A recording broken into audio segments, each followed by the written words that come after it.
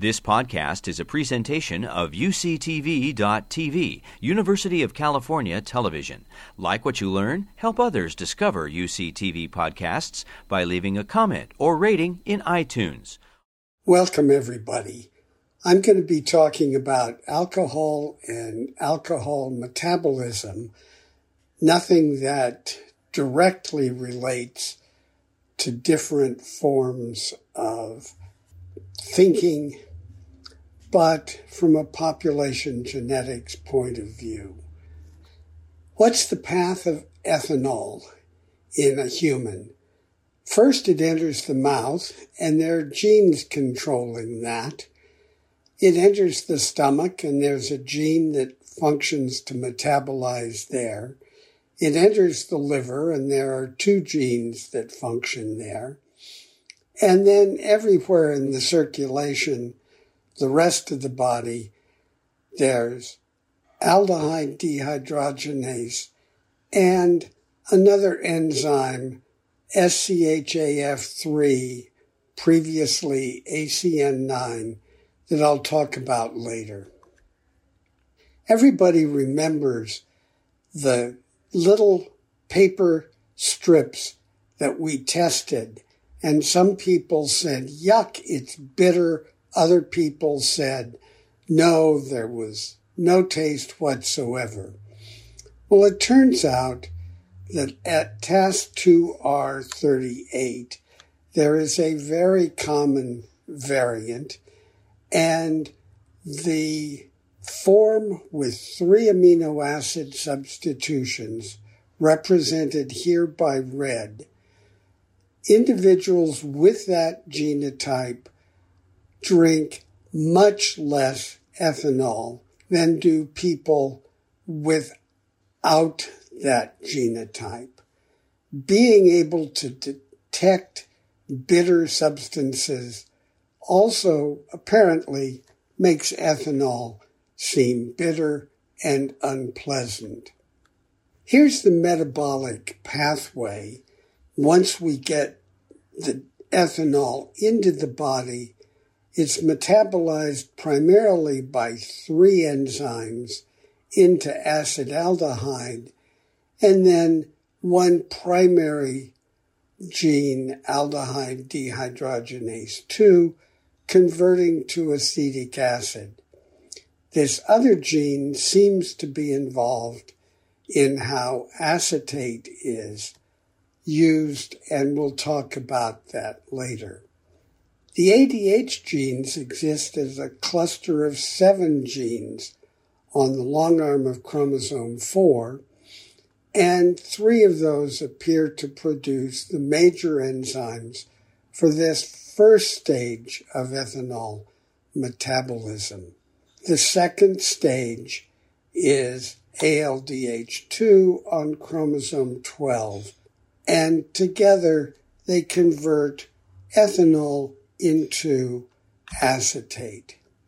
The ADH gene cluster is several genes, of which 3, the class 1s, ADH1, A, B, and C, are very similar, but all of the genes are replication of a basic pattern of about 15 kb and 9 exons. ADH7 functions in the esophagus and stomach. ADH1B and 1C function in the liver. ADH1A functions in the fetus, and not talk about that anymore. ADH4 functions in many tissues. Not much is known about 5 and 6 in terms of ethanol metabolism. Those 3 clusters of the ADH class 1 evolved as duplications before the separation of primates from other animals, and certainly before the old world monkeys. We're not sure how early the duplication occurred, but it seems to be primarily a primate-specific duplication. It certainly does not exist in the mouse. There are many amino acid polymorphisms in the ADH gene, and here are several that are listed, and those with stars alter the Vmax and generally favor more rapid conversion of ethanol into acetaldehyde. The most studied variant is the arginine at position 47 to histamine substitution that has a much higher Vmax and has been associated with alcoholism in many, many studies. ALDH2 has an interesting dominant negative variant, a lysine in position 504 of the coding sequence. This prevents dimer formation, and those dimers need to form a tetramer for necessary enzymatic activity. So even in a heterozygote, there is much less activity, and there's near zero activity in the homozygotes. So the ADH variants seem to be converting ethanol more rapidly to acetaldehyde, and the ALDH2 variant blocking conversion of acetaldehyde. It's in red here because acetaldehyde is a toxin and is believed to be largely responsible for a flushing reaction, a reaction in individuals lacking functional ALDH2 to the presence of ethanol. Here are the gene frequency variants around the world for a promoter region variant that seems to be in East Asian common with the main arginine to 47 to histidine variant, which is an East Asian variant, though it's present in the Middle East and largely absent in Europe and in the Americas, and not very common in the Pacific either. At ADH1C, two of the variants, the 272 glutamine and the 349 valine, are both present in most populations, commonly in Europe and commonly in some of the American populations. There's a termination codon present in the Middle East and rarely in Europe, and there's a unique variant in the Americas, the proline to threonine, with largely unknown consequences in terms of metabolism.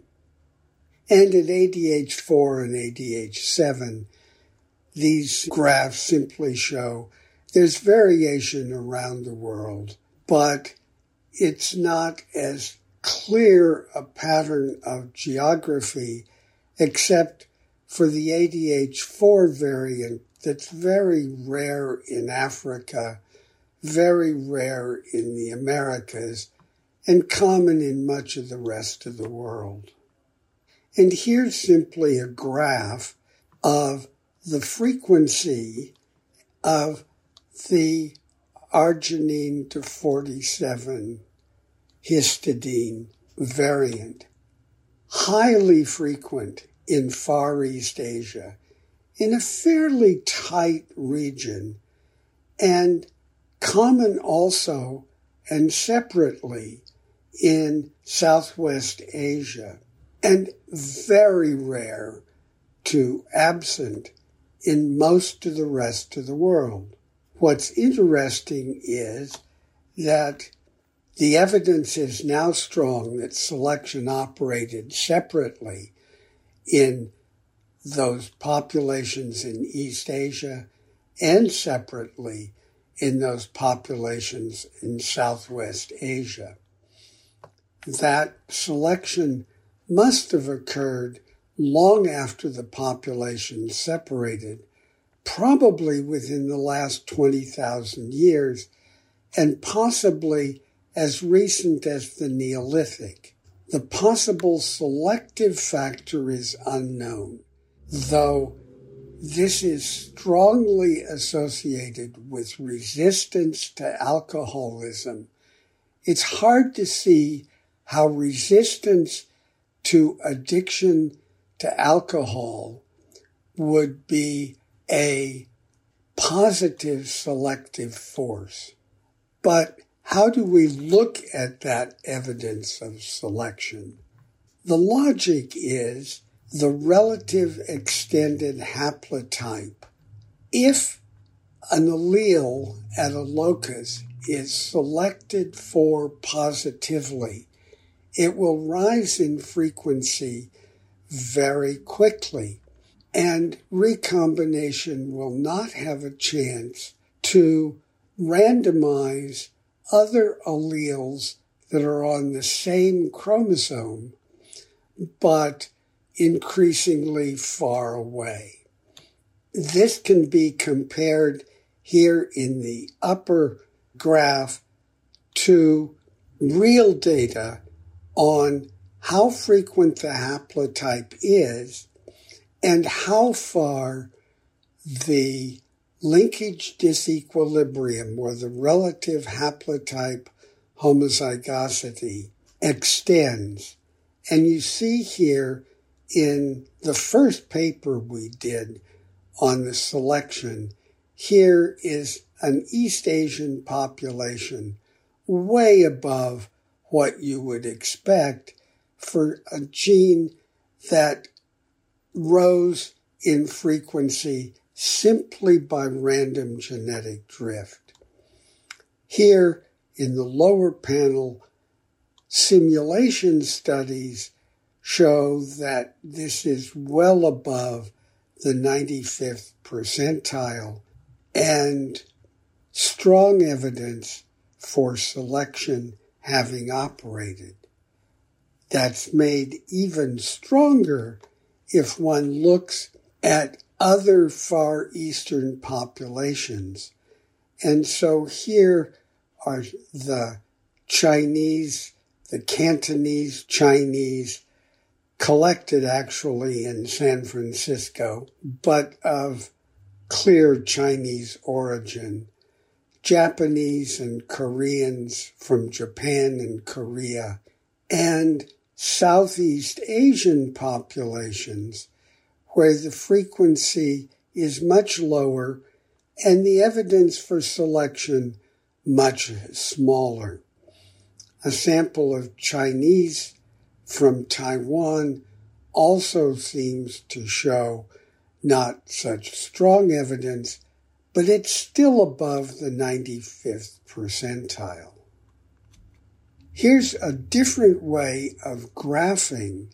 Here's how the relative homozygosity increases as one gets further away from the selected point, i.e.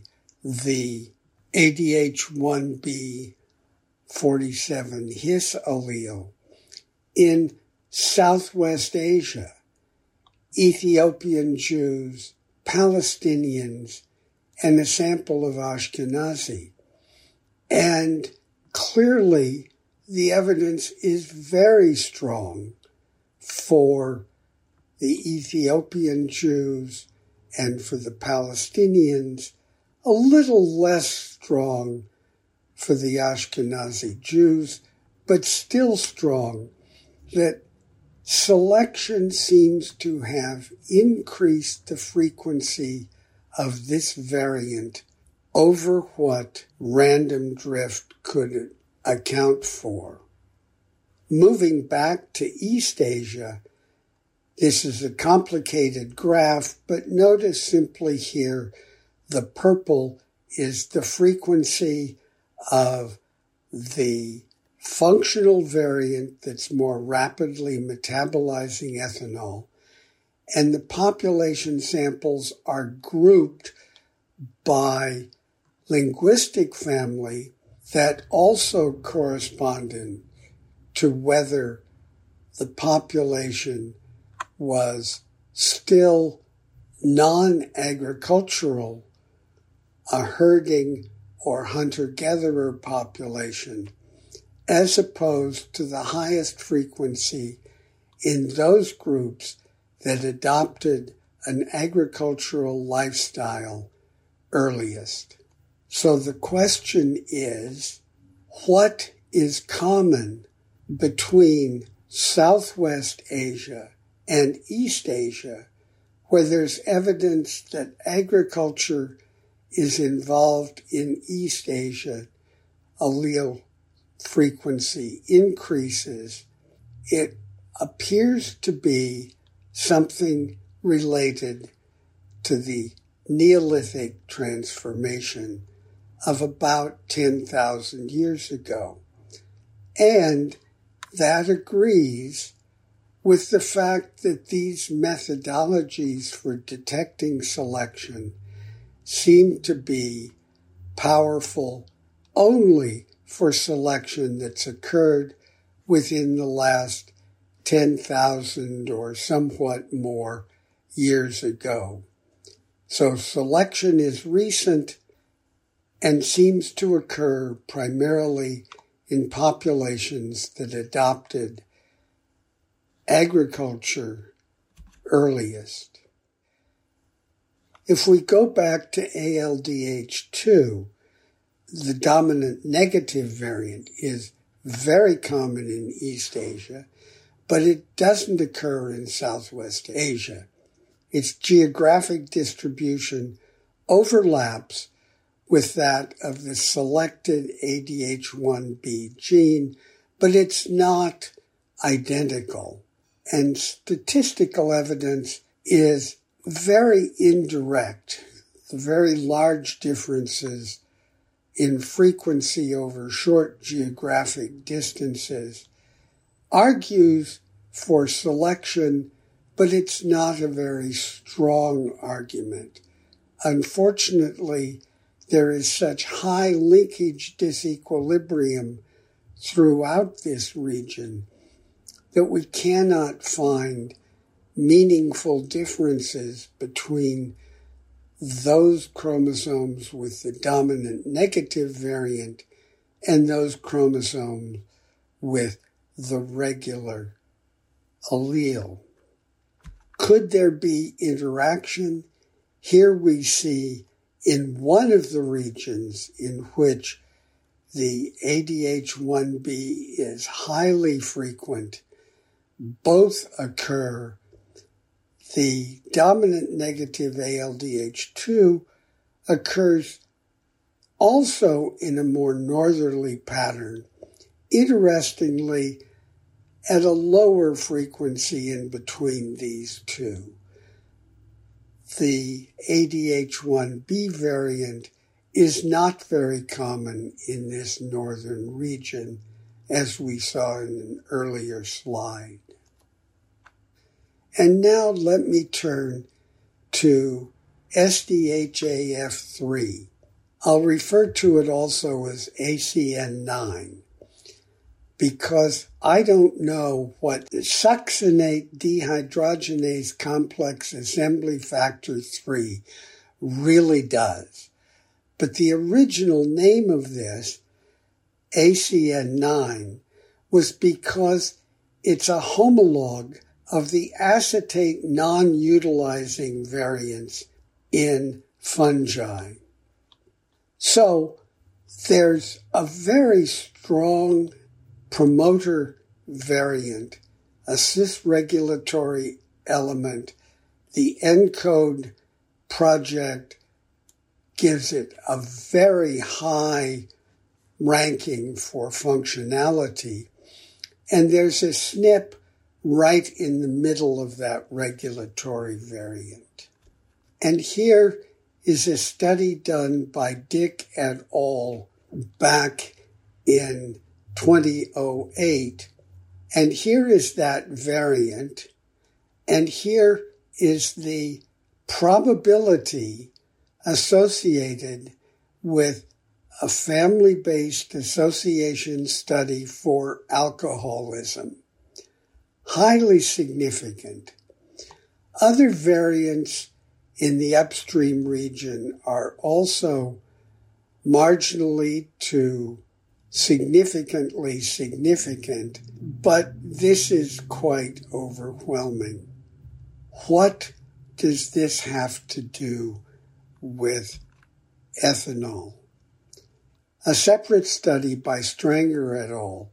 In 2007 looked at DNA and RNA specifically, amounts varying among individuals in an early population genetic study. And they found many of the SNPs they looked at associated with expression variants of what was then called ACN9, especially in the Chinese and Japanese samples. 4 of them we were able to study in our lab and look at populations globally. And here you see in the dark red bars that high expression haplotype is present in East Asia and the Americas, and very rare in Europe. Yet that enhancer region that I showed before was a study done in Europeans, where this particular high-frequency haplotype with high activity does not exist. It's a conundrum. I looked just before giving this talk. There are almost no papers looking at ACN9 recently in humans, and there are only 4 papers in PubMed looking at the gene under its new name. So clearly there is something that happened in East Asia and Southwest Asia that caused one particular ADH1B allele to become common, but it did it on different haplotypes, the same allele, but an allele that with random genetic drift and separation of the 2 populations with a long time gap caused to be on different haplotypes. So the selection was independent. It's not clear how variation at the other ADH genes is involved in possible selection. And why is the ALDH2 null allele so common in East Asia? We don't know. We suspect selection, but we don't see it. And how is SDHAF3 or ACN9 involved in this? It's an acetate non-utilizing, so it either utilizes acetate in, say, the high expression form or blocks its use in other forms.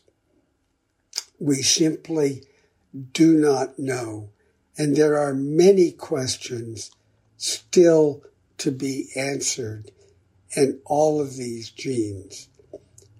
But clearly, genes and environment are important in thinking about addiction to ethanol, and yet none of this